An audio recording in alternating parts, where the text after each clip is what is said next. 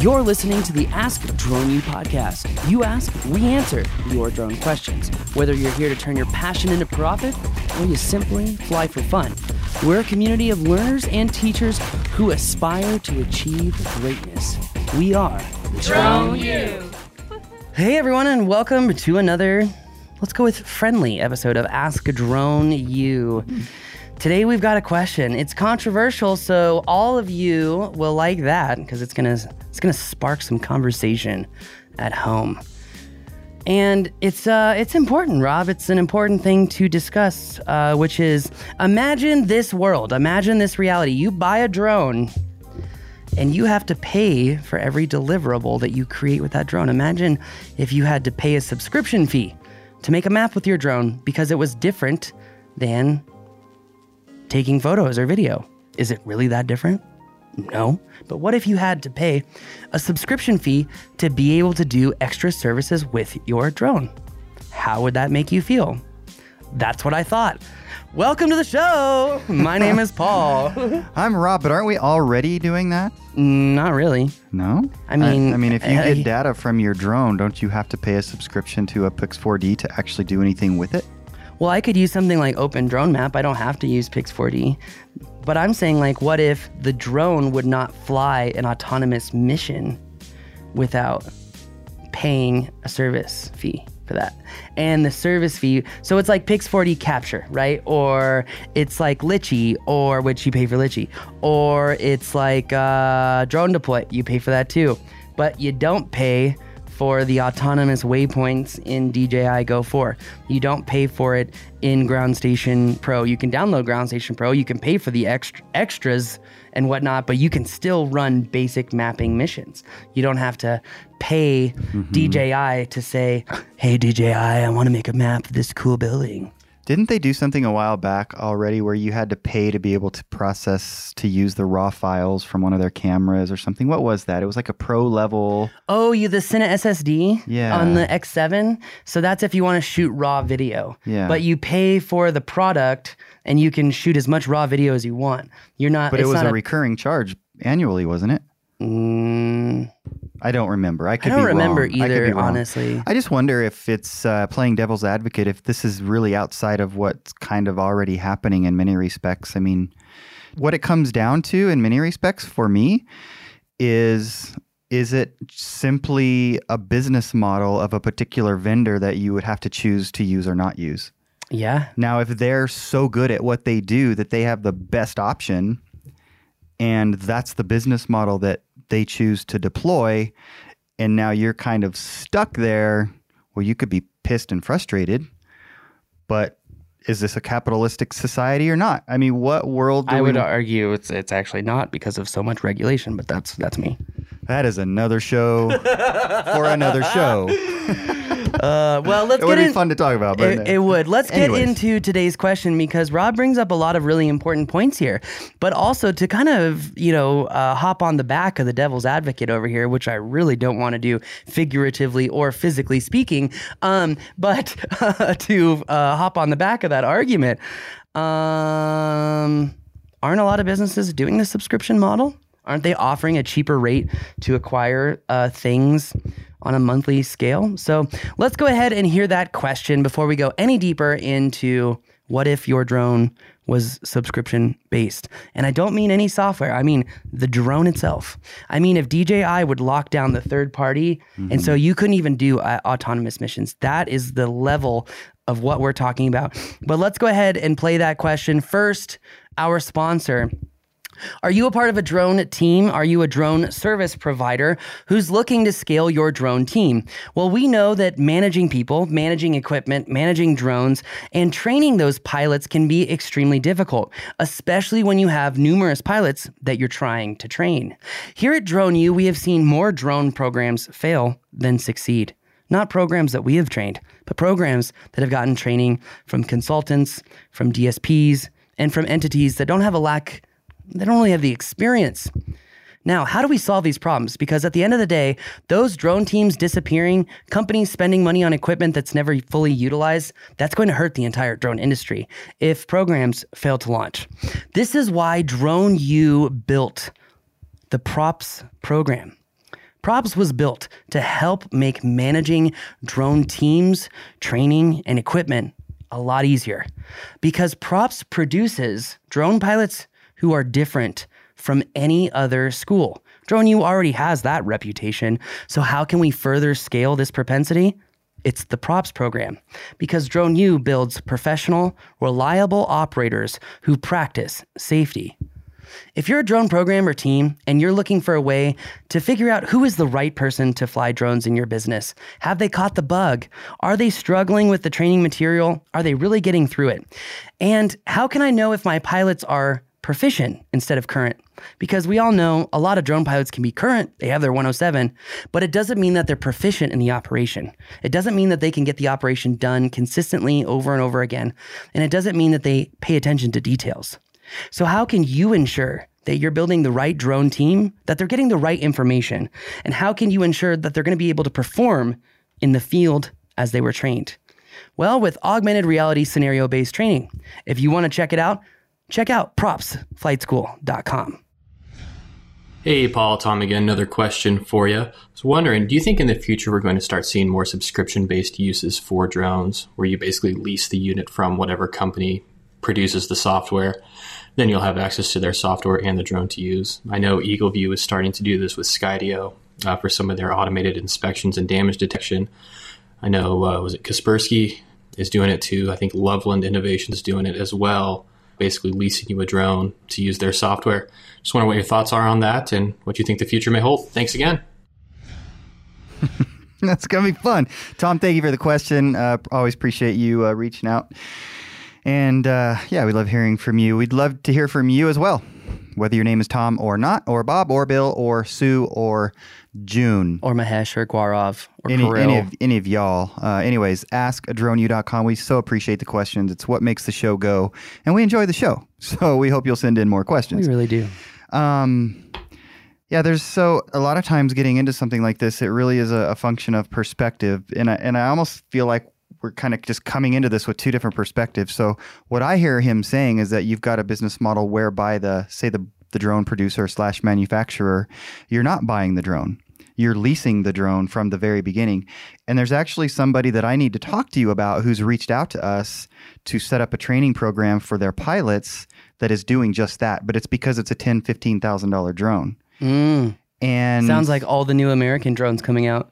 Yeah, and it's not any of those that I know it does, and it's another company that's an issue for another show. Remind me to talk to you about this because we need to talk about it. But that's exactly what they're doing is they're leasing the drone, and then it goes and it does all the things it's been built to do. But this is a very specialized use of the drone. The drone that you're talking about is the COVID-19 drone, right? The one that goes in and blasts the whole place. That's one of the things that it does. Yes. Gotcha. Yeah. No, see, in that case, I feel like I'm not.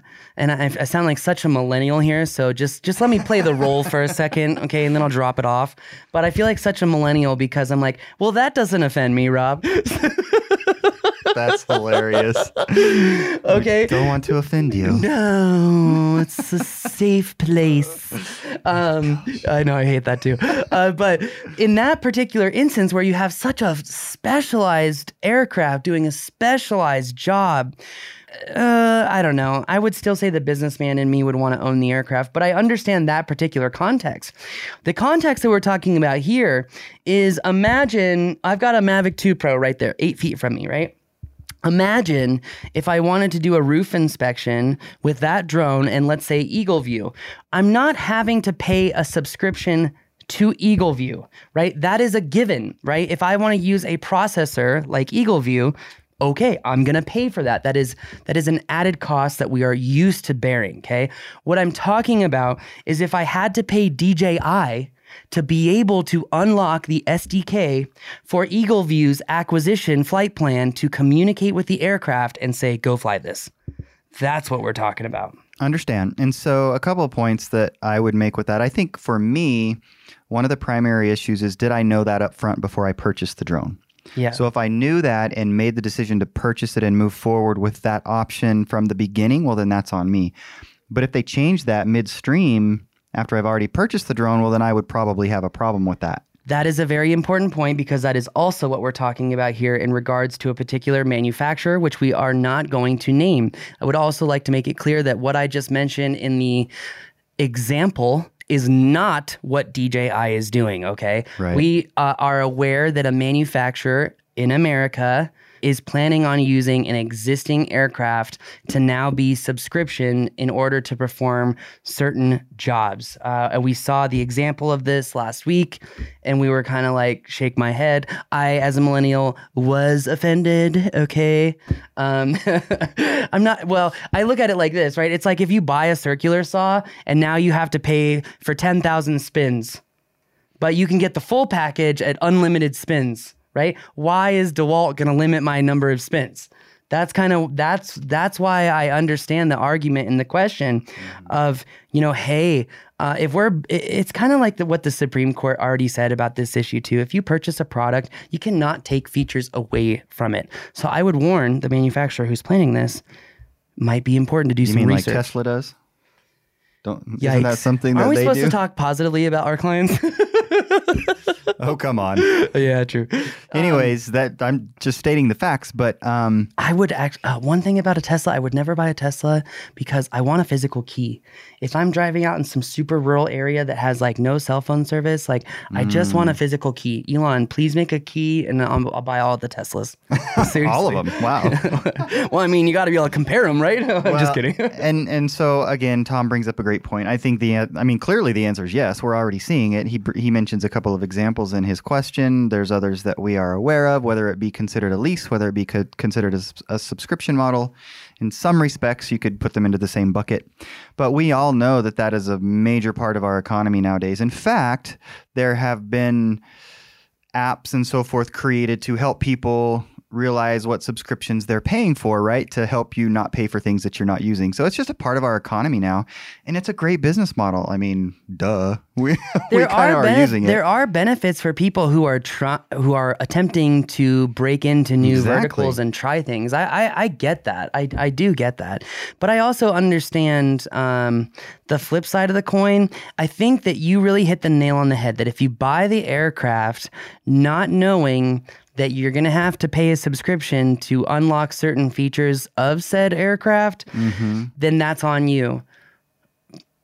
Yes, I hear that, but I also think that it needs to be extremely clear if certain features are going to be limited from an aircraft, that needs to be explicitly clear in marketing. Yeah, I don't think that's going to happen. I 100% agree with that. I was just making the point that if that particular manufacturer or producer changes things after you've purchased it, in terms of understanding what it will do from the very beginning, yeah, I mean, you have to take some personal responsibility for what you learn about the product you're buying, but it's absolutely incumbent upon the manufacturer to let you know all of the pertinent information, right? 100%. That presumes that what you're trying to do is something that is normal for their particular product, because if they don't know that you're going to try to do X because that's not what most people do with their product, well, then maybe that's another issue. So you can see how this gets very fun very quickly.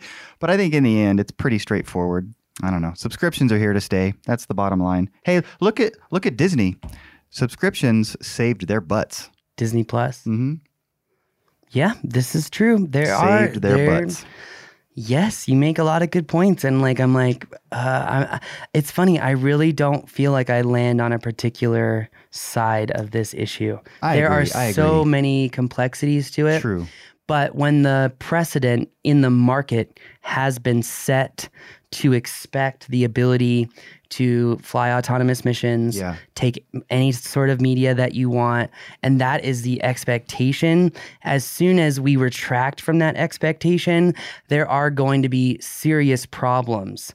And here, let me give you this example, Rob. This is, I hate to bring this example up again, but it's just so flawless. The perfect example is the Boeing 737 MAX, right? If Boeing would have just put out the military version of the MAX that had double redundancy on all those sensors, that would have potentially caused a different outcome in the two crashes. Those two crashes also, those pilots did not nearly have enough training. That said, as aviators, redundancy is everything. It's everything. Even if you fly a powered parachute, you've got two magnetos, not just one. Okay. So I would say that we have to be so careful when the expectation, right, in the aviation world was redundancy. And then all of a sudden, now we're pulling redundancy away from the shelves. All of a sudden, unintended consequences are going to happen. Yeah. And so what I'm trying to say is that the precedent and the expectation is that you buy a drone, you can do whatever with that drone. You can take photos, you can take videos, you can also fly a map. Mm-hmm. As soon as we start taking things away, well, either one of two things is going to happen. The audience is going to reject it and not purchase said aircraft, and then the market speaks for itself. Yeah. Or you have something like what Skydio did, where they sell you a drone and no remote. And then you're like, oh wait, I gotta spend extra money for the remote, you know?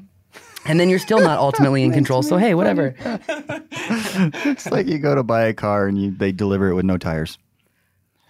Or steering wheel. Or no steering wheel. Or no steering wheel. Here's the car. You guys got this. You're smart. You're like us. You're all from Silicon Valley. You're going to be just fine. To be fair, you can fly the Skydio with your phone, right? You don't have to have their remote. Is that true? Technically, that is true. Can you fly it anywhere along the lines of transmission distance that is advertised? Absolutely not. Gotcha. Okay. Does it come with the wand regardless, or is that extra as well? That's extra as well. Okay. Just curious. You know what else is extra? Batteries, case, every accessory that you'd normally get when you buy a Phantom. But hey, whatever. No, but it comes with one. It comes with some of that, just like a Phantom. Phantom doesn't have a wand. I got to be fair to Skydio, okay? I mean, when I buy a Phantom, I get a remote, and I get a battery in that remote, and I get a charger for that remote.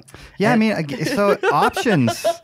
Buy the one that you want, right? I mean, that's how the world works. Is there's different product options, and they have their different purposes and philosophies. And if you don't like it, don't buy it. That is right. That is right. Yeah. Also, in our next show, though, we're going to talk about how even though if we don't like something, we don't have to buy it. Well, it looks like there's a new executive order that is going to inhibit certain people buying certain drones. So stay tuned. We're going to have that here next. But first of all, I just want to say thank you to everyone who has put out a question. Please throw in your questions, askdroneu.com. Also, to all the people on Facebook who are like, DroneU, we really love you. And some people have said not just for the drone training, but for the entrepreneurial mindset training. I just want to leave the door open. If you've got entrepreneurial based questions, throw them in there. We love answering those questions because we live in a world that tries to crush the mentality of owners and entrepreneurs when it's the only true method to wealth. And so we want to be proponents of entrepreneurialism because, in my opinion, it's the only true way to liberty. In fact, even Mark Cuban said that, and I really don't like Mark Cuban, but Mark, you are right. So that said, and even George Washington, you know why I want to make a lot of money? So I can have liberty. I can do what I want. And so entrepreneurialism, you are ultimately responsible, just like a pilot. Just look at the people who have money and see if they do what they want. At all levels of life. Anyways, we don't want to go down dark that road. Rabbit hole. Anyway, thank you again for joining us. Please throw in that question, askdroneu.com. If you are a drone team, if you are enterprise, or if you are even building a drone for specific uses, I would say reach out to us. Check out the Props program. It's a phenomenal platform that is modular. We are already working with one particular manufacturer to help them scale up their training. So if you are interested in helping kind of get your product out there and trying to get more diverse and full use of said product, don't be afraid to reach out to us here at DroneU to get that in the Props program. I got to say, Rob, in just the first week of Props, we have signed on, I think, more people in Props than we signed on the entire, what was it like when we started DroneU? I mean, it's really not even comparable, but we haven't really fully launched it. We haven't done a proper launch yet, and it's already like flying off the rails. So we're really excited that it's really resonating with people. Yeah, it's something that we're proud of because of what it's going to do for organizations and teams of drone pilots. Mm-hmm. After 3 years of work, we are here. Anyway, check it out, propsflightschool.com. If you have a question, askdroneu.com. But thank you, all of you, Ladies and gentlemen, we appreciate you. Have a great day. We believe that videos, images, words, and sounds have the absolute power to inform, inspire, and entertain. We reject indecision, confusion, and vanity, for they work against the community. We are united under the virtues of safety and knowledge. We are a training community of learners and teachers who encourage and energize each other to achieve greatness. We are pilots, videographers, photographers, freelancers, business owners, enthusiasts, experts, and apprentices. We are creators. We are the Drone U.